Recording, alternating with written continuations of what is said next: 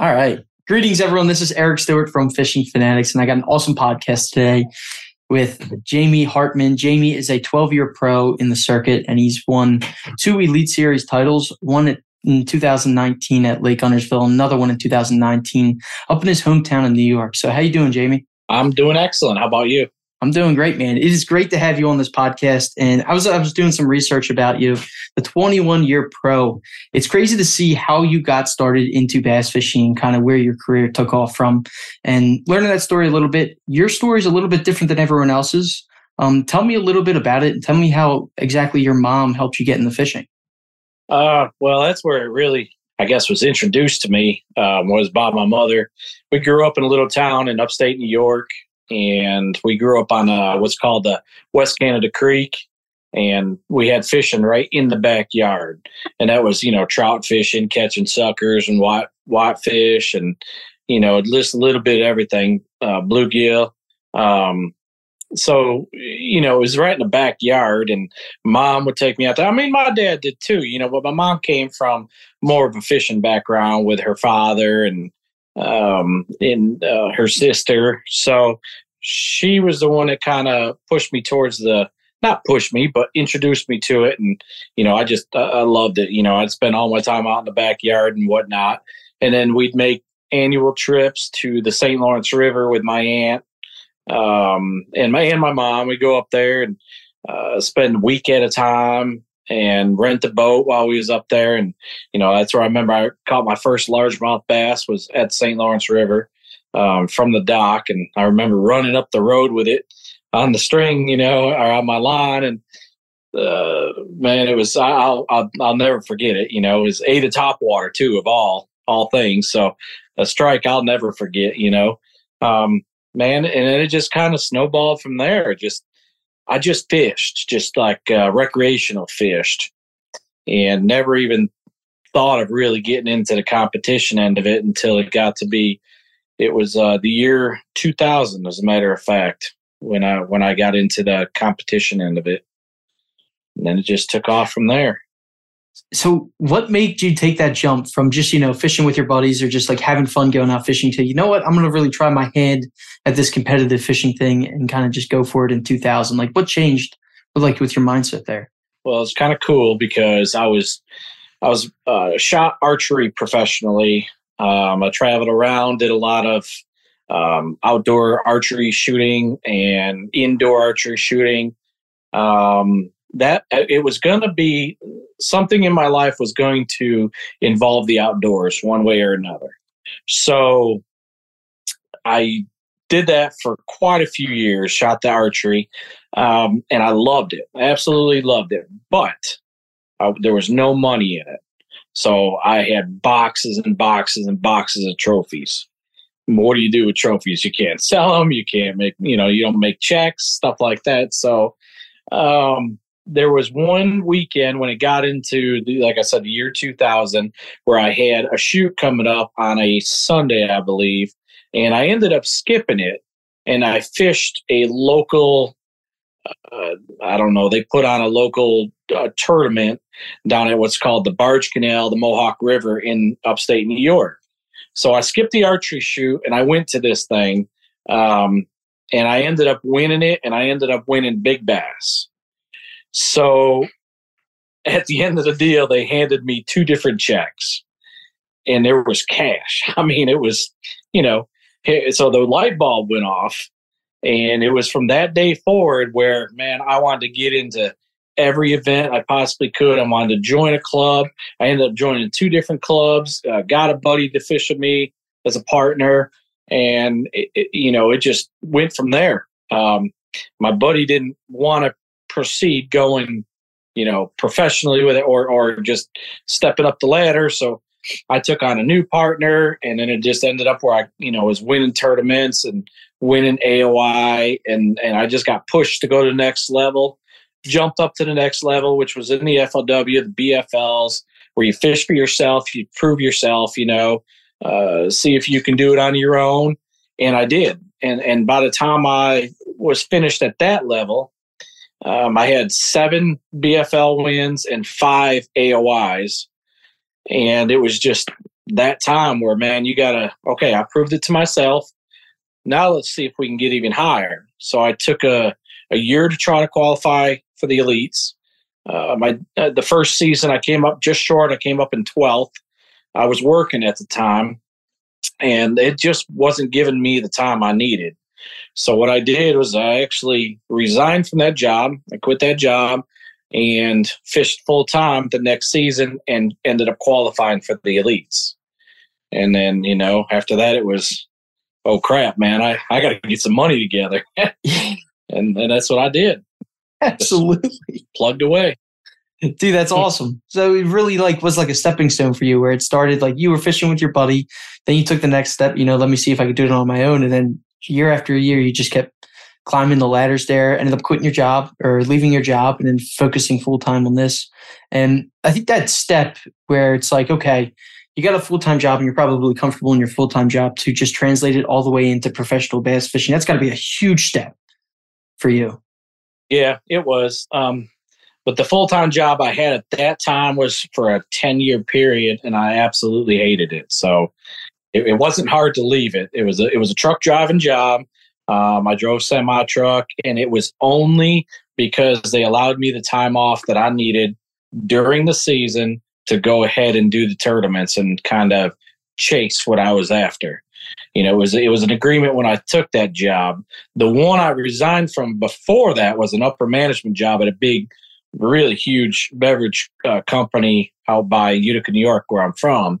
And they just allowed me 2 weeks off, a year, and I couldn't take them during the summer. So that job was definitely not going to work. But, you make choices in life and you chase your dream and you do what you got to do to make it happen. Absolutely. I love it. That's a great story right there. And let's focus on the town or the state of New York, because it's one of those states. I'm from PA, and I'm more than happy to take the 6-hour drive up to Lake Oneida, or I'm going up this summer to the St. Lawrence River and probably some of the best smallmouth fisheries up there. Let's start with Lake Oneida. What have you been seeing over the past 5 years that you've been catching more fish up there? How's the fish population? Then also, what do you throw during different times of the year too? Oneida Lake's gone through a transition. Oneida Lake used to be absolutely phenomenal. It was ranked, it had one of the highest fish populations per acre of any lake. And it's not that big of a lake, it's 23 miles, 24 miles from end to end. And it's, like a big, not a bowl, but a big oval. But it had a big fish kill. I want to say 4 or 5 years ago now, it had a big fish kill, which was, I called it a while back. It's going to happen because there's just too many fish in here. I mean, the smallmouth when they schooled up, man, there were hundreds and hundreds of them. And it was the coolest thing because it was one of those lakes you could go to and you don't see it much except for, some of the herring lakes and stuff like that, but you don't see it with smallmouth very, very, very rarely. This was one of those lakes that those smallmouth schooled on the bait fish and the perch fry. And it was just world-class fishing, man. It was so much fun. And then we had that fish kill. And on top of that, we got gobies introduced. So it definitely has changed the fishing there. The one good thing is the fish have grown up. You used to be able to catch good bags there in the fall. But during the spring, summer, when our season opens, third Saturday of June, so it's after the spawn. And, you'd see 20-pound bag here and there, but they're largemouth, mostly largemouth. Your bags would average, you'd have an average bag of 15 pounds of smallmouth. Now you can have those 20 plus pound bags of just smallmouth there. Those gobies have come in, they lumped up the bass, to where our bass grow wide now instead of long, like a Tennessee smallmouth would or something like that. So they grew up there. There is not as many. You can definitely tell the population from the local guys. We can tell you the population is not the same. But the fishing is still out of this world. It's a great place to go to recreation fish, to tournament fish. And like I say, man, those big bags have gotten there now. You catch one out of there now, and they look like they come from, an hour up the road at Lake Ontario. So it's still a lot of fun. I do guiding there in the summertime, and my clients have a blast. Nice. That's awesome. So what happened with the fish kill? Was there just an overpopulation of fish? Where got one of I forget which one it was, the largemouth bass or the bass virus, and they was washing up all over the place. I got a buddy that lives on the lake, and he said, man, they were just stacked all the way down the shoreline, just dead fish, dead smallmouth. So it was inevitable. There was just too many fish there. So life takes its cycle, and lakes go in cycles, and unfortunately that was one of them, because the schooling won't be there anymore. I don't believe. Every so often you see them bust on some fish, but nothing like it was before, because of the gobies, I believe, for sure. They don't have to school up on them bait fish like they used to. They can feed on them gobies whenever, and they get a lot of them. Gotcha. What about the St. Lawrence River, or any tips about anyone going up there? Because selfishly, I am going up there for the first time ever. So Thousand Islands, what are you looking for? Like, you're going up there, newbie going up there. What are some tips that you would just be like, yo, if you're going up there in this time of the year, do this. If you're going up this time of the year, do this. Yeah, that's the thing. It's time of year.